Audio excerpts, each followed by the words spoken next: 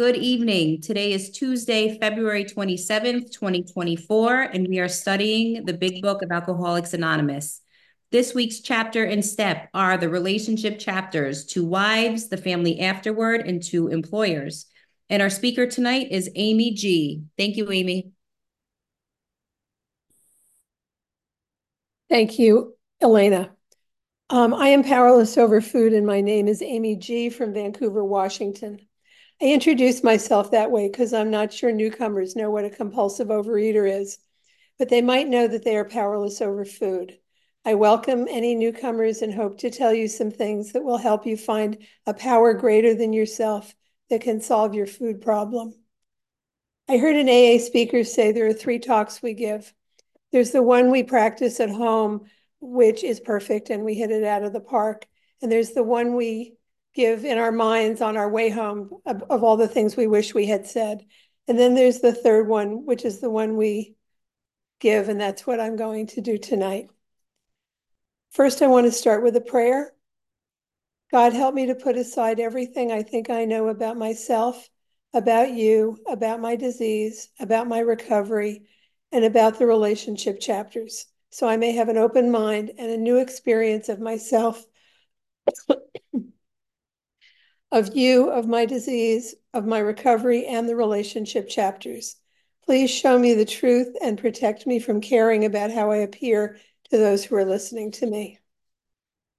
I present this talk about the relationship chapters in the Big Book as part of repayment for the gifts I have received from the 12 steps, from my sponsor, from my former sponsors, from fellows, and from the entire Overeaters Anonymous program.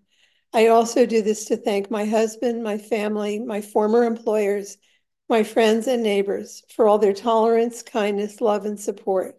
From all of these, I have recovery from my food problem, a new lease on life, and a new way of living that is infinitely better than before. This is my story. I was a chubby child and adolescent and always an overweight adult until the past year. My father lost and gained 100 pounds every year and always invited me to have ice cream with him after he finished yelling and hitting me. Food was a major part of my life, and also the shame that I didn't look like the thin, pretty, and popular girls. In 1960, at the age of 11, I began dieting with my obese father. The first diet program involved taking amphetamines and eating 500 calories a day. I was buzzing through middle school. I lost a lot of weight and caught the eye of an 18-year-old boy who raped me. I regained the weight and more very quickly. Like many of us, I always felt outside the circle of pretty popular girls, though I thought it was because I was fat and had short, thin hair. I had boyfriends in high school, college, and graduate school. I felt unworthy of attention unless we were having sex, and I went to bed with a lot of strangers. I went to my first OA meeting in 1973 at the age of 24. I spent the next 5 decades dieting and regaining weight on many different plans, never losing all my weight and often regaining it plus more. My highest weight was 220, and now I weigh 149. I've not dieted in at least 4 years, but I do follow a food plan. I wanted to figure out why I was overeating and how to stop. But even though I had more degrees than a thermometer, I wasn't as smart enough to figure out how to solve my powerlessness, my problem of powerless over food and my unmanageable life. I needed a power greater than myself, not more knowledge. I attended OA meetings that were using the tools and going to meetings for diet support. The slogan in the rooms was, abstinence is the most important thing in my life without exception. In 2011, Vision for You program began, and the AA Big Book became my focus and my spiritual awakening, and my higher power became the most important thing in my life without exception. I left and returned to OA many times over the next 40 years, trying other diets like pregnant women's urine shots, OptiFast 7 times, magazine diets, and more. I went to 3 in-person OA meetings a week and had many sponsors. I never lost much weight and was brought to my knees by Baskin-Robbins. I wasn't in the program until I began to listen to Big Book study meetings and work the steps vigorously with a recovered sponsor.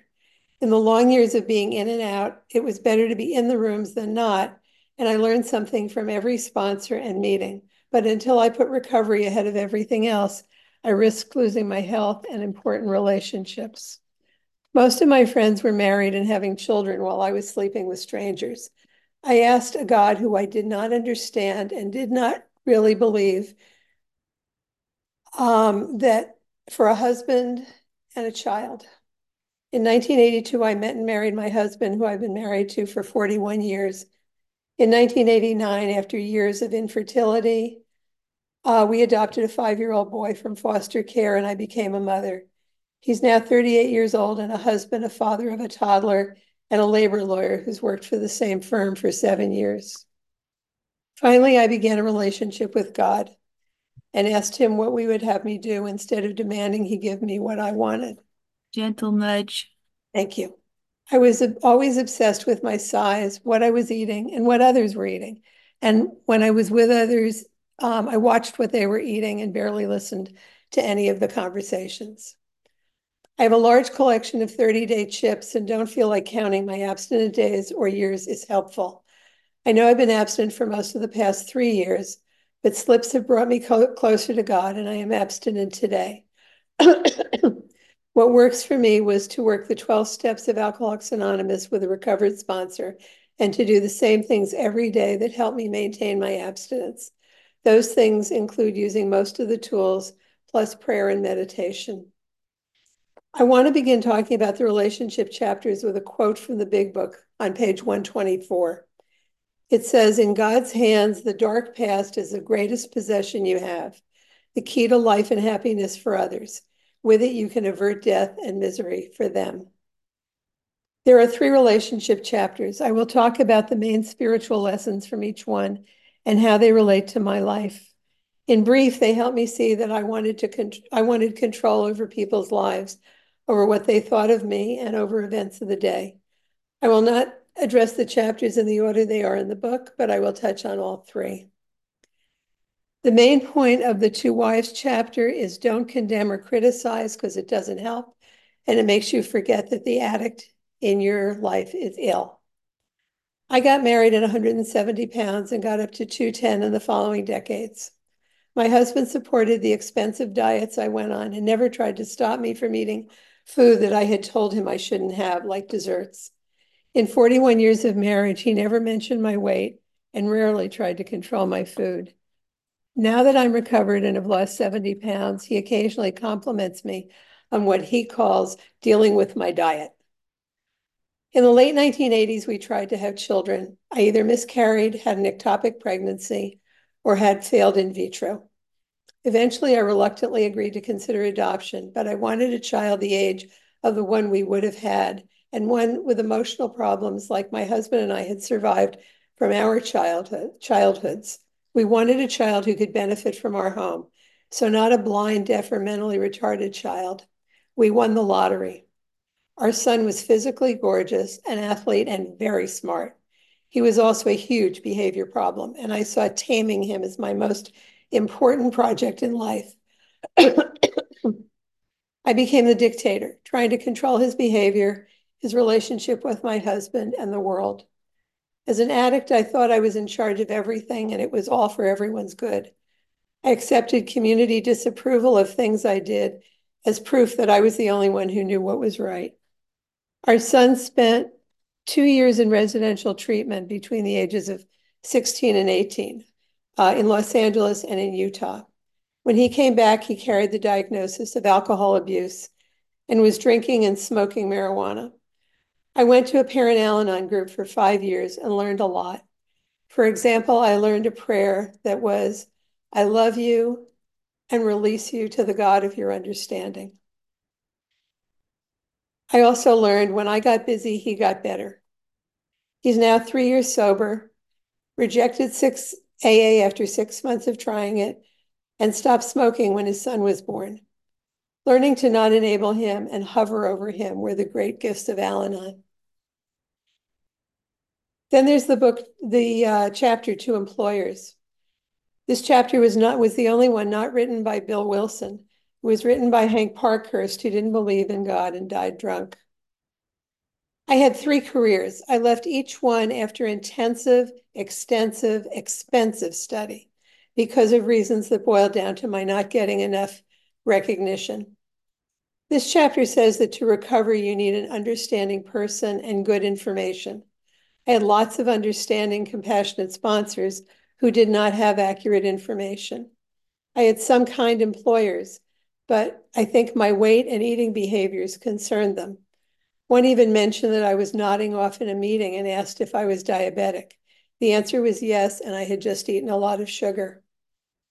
An addict needs to be cared about to recover. I was cared about enormously at my recent volunteer jobs, but none of my paid jobs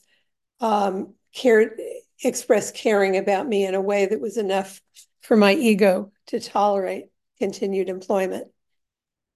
I stole ice cream from a freezer where it was stored to give to children at one of my jobs. I cheated and lied about doing work I never did or did at the last minute. I wanted the world to revolve around me. I had strong opinions and prejudices and never judged well when I should express them. Gentle reminder. Thank you. I needed a transformation, a spiritual awakening. I tried to pretend I was better than I was, especially when I was jealous of others' salary or position. I tried to show off, make jokes, pretend I was better than others. I had an affair at one of my early jobs in my 20s with one of the supervisors. I didn't get fired for that or anything else because I did good enough work, but often by luck or working very hard at the last minute. By luck, I mean I had a fundraising job in Los Angeles for the Red Cross, and it's really not hard to find high wealth donors in Los Angeles. If I had been in a position in a smaller, less wealthy community, I wouldn't have looked as good. I wanted to be the favorite, and in that job I was. And then I retired from that job. In the family afterward, it is implied that there was a family before and that the family had to adjust to the changes of my recovery. I was the queen of manipulation and control, and my husband and son resented me and retaliated with anger. My demands were conceded to, which led to their resentment, discord, and unhappiness.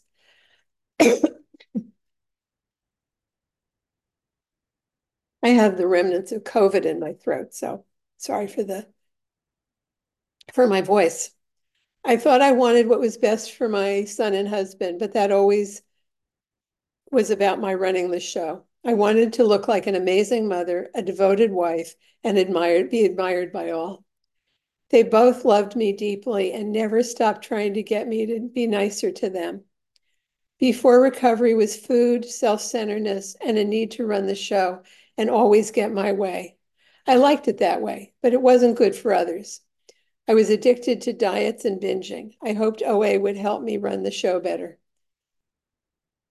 After recovery, I have surrendered control over food, diets, and getting my way. My family now meets on a common ground of tolerance and love. After years of my son saying, "Mom, I'm a grown man, don't tell me what to do," I no longer tell him what to do. I've been blessed with a wonderful daughter-in-law. They live in Los Angeles and I live in the state of Washington, 1,000 miles away.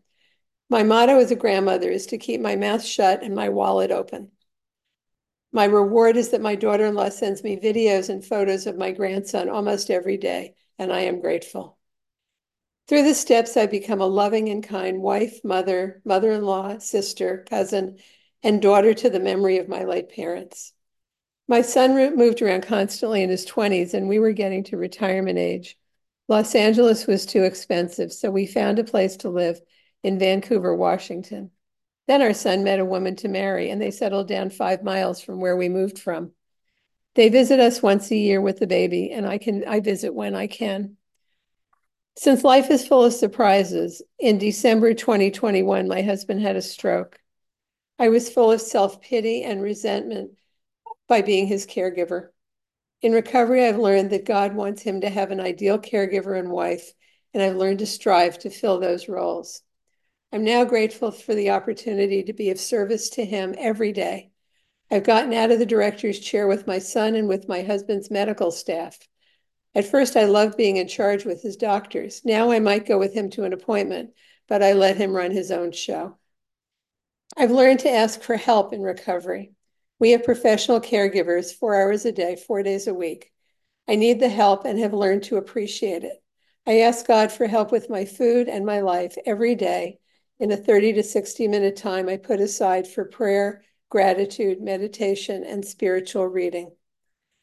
The last and most serious part of my recovery is how I manage my health. I'm 75 years old now and have 5 incurable chronic and progressive diseases that can be fatal if not treated. One is compulsive overeating, and my daily disciplines help to keep that in check. Not cured, but in check. The others are asthma, heart disease, an autoimmune liver disease, diabetes, and chronic kidney disease. Some of those were made worse because of my years of eating poorly. Now I take all my medications, follow my doctor's directions, exercise daily, follow my food plan, stay close to my nutritionist, and pray to God for a longer life. In 11 and a half years, I want to be at my grandson's bar mitzvah, and I've told that to my doctors. Taking care of my health and living as long as I can is how I want my family afterward to be. I want to be here. Last night, my husband told me something very sad. He said he was taking pictures of our house so he would be able to remember it if I die first and he has to live in a nursing home. I don't want to die first. I don't want to die second. I want to be here. So I'm not sure how God's going to arrange that, but I will take care of myself to the best of my ability because that's the footwork that I have to do. These relationship chapters help me realize that to be honest, sane, and useful to God and others, I must be of service. It's my honor to have been of service to this meeting in this way, and I will pass.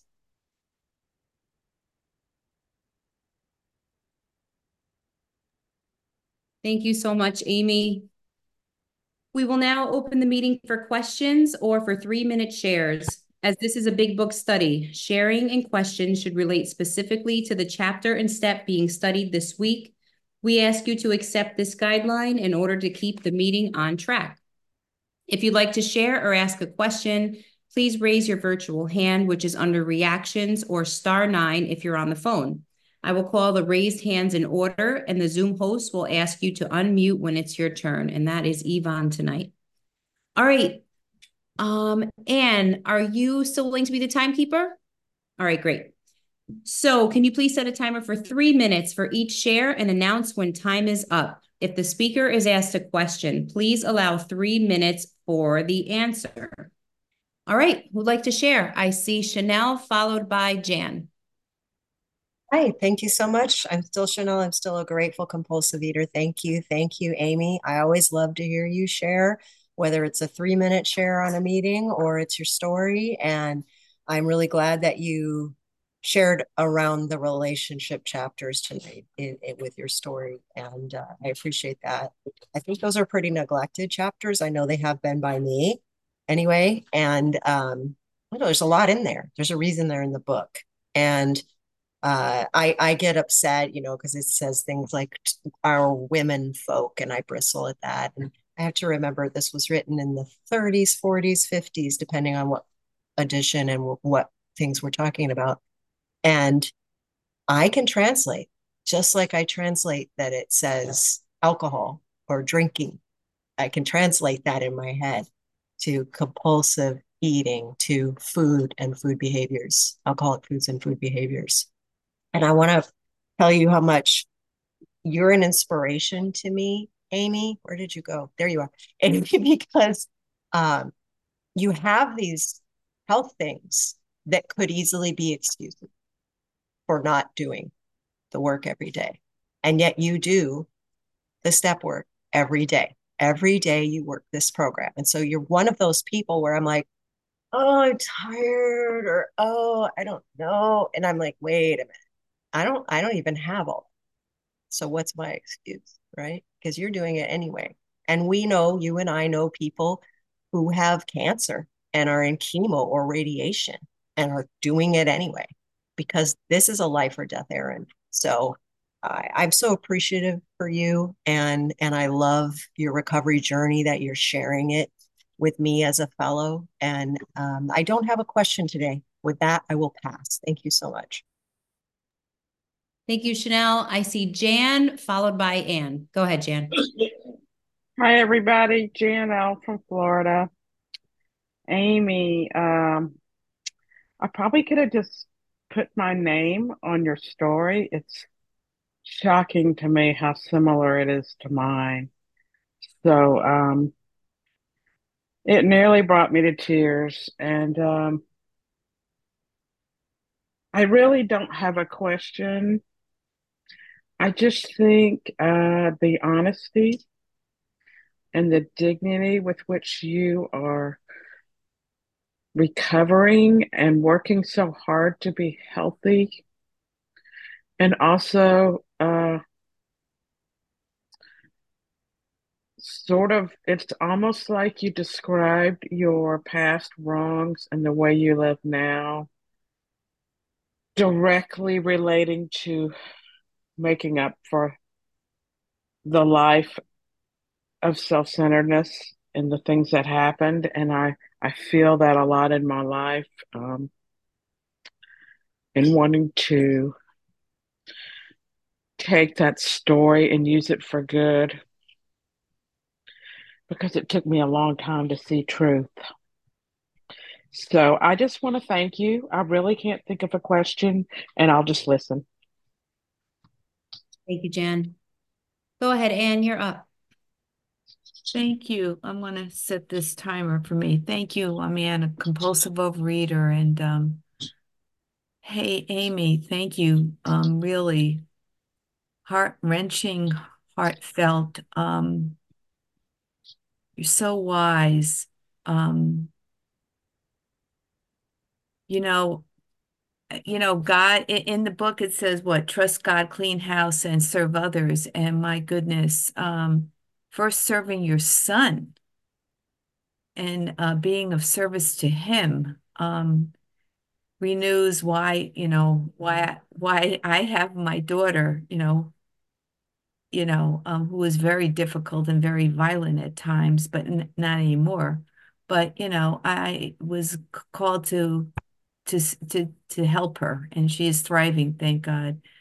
But more importantly, Amy, this serving your husband, real testimony to whatever God has in store for me for the rest of my life.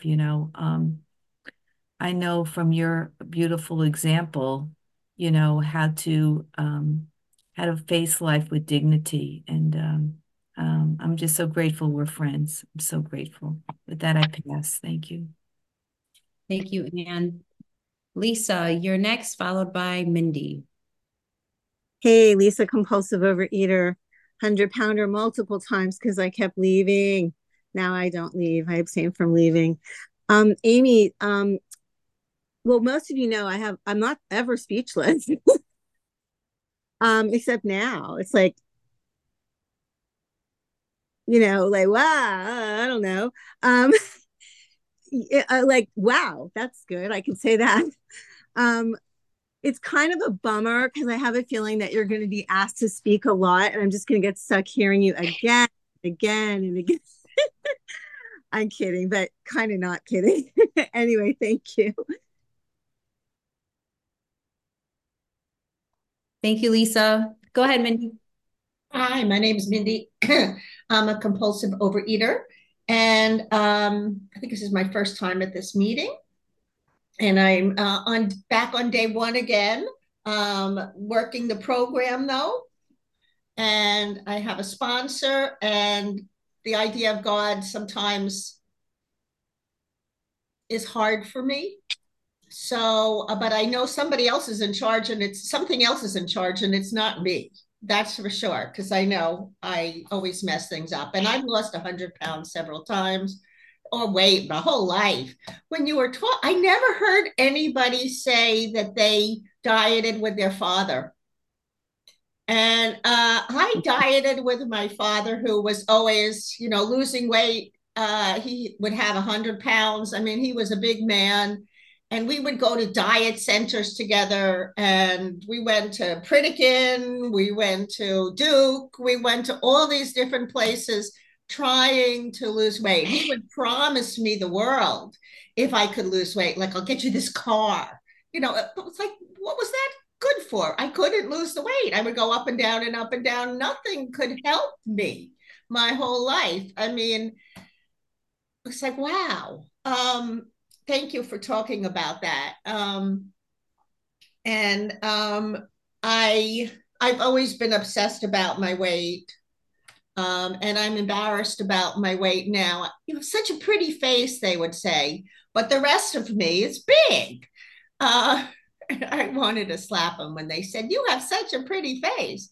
Oh, you look so much bigger on in person than you do on Zoom. I've also gotten, yeah, which yeah, set me back a while. So I'm new to the program, and I'm struggling to go out more and not be embarrassed about my size. And I am losing weight, and I have my daughter's wedding coming up at the end of the year. I have a lot of good things, and she was very difficult talking about your son. My daughter tried to kill herself a few times when she was in junior high school, and she was in an institution for a few weeks, and we put her on all sorts of medications and doctors, and she's fabulous, and she's getting married, and she has a fiance. Yeah, thank you. Sometimes, and it's taken a lot of hard work in keeping my mouth shut. So I enjoyed listening to you. Thank you. Thank you, Mindy. Who else would like to share and claim your seat or have a question for Amy G?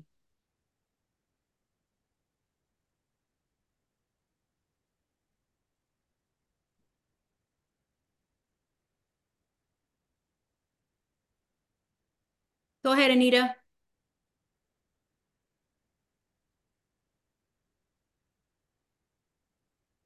Okay, there we go. Thanks. Hi, Amy. Thank you so much for your story. I've seen you at meetings, and yeah, and I know that you've been in for, I think you're a 50-year, uh, and your story is amazing. You're very, I love how just open and honest you are. That's amazing. I hope to be that way sometime. I'm just in my step 4, doing my resentments, and it's really interesting. Yeah, just you just seem to be so honest and so grateful for all that you have, and I hope to be there someday where you are. And that's all I have. Thank you so much. Thank you, Anita. Who else would like to share?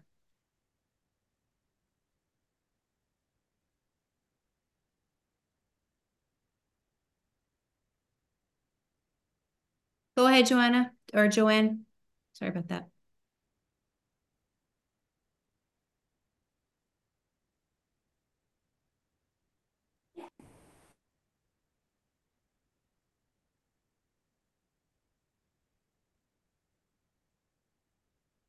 Okay. Is There you that go. good? Yep, that's great. Thank you. Second time is the one.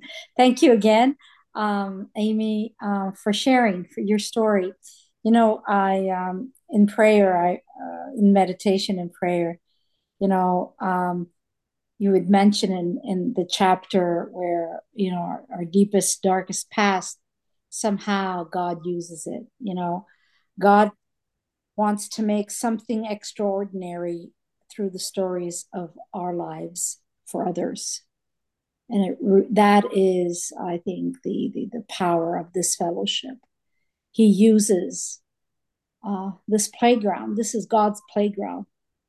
And we're all his children playing. And, we're listening. Something we say about our story touches somebody else's life. And we identify. And that is a key factor in recovery, not just abstinence, recovery. Because it is only through human experience that we can connect to each other. And I thank you for sharing about the growth of the human relationships pre-recovery, during, and post, because that's important. At the end of the day, that's where the rubber, hits the road, is what kind of relationships do we have in our recovery. The food we know is, I heard this the other day, the food is the donkey that is used to get us on the road to what God wants us to do with our lives. And that's where I'm grateful for my donkey. I'm now living in making living amends to the relationships that I broke and I damaged. I was the no damage here, Ma, after a big storm, right? We didn't realize what we didn't realize. And I can relate, with children and motherhood and parenthood.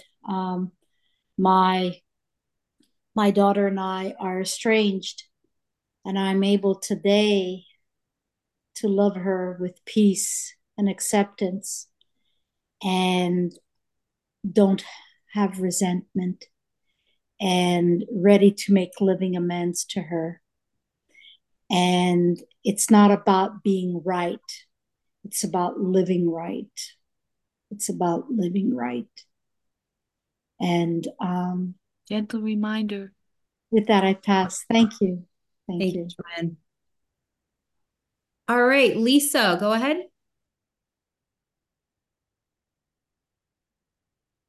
See, I'm double dipping, which is a food reference if you don't know that one.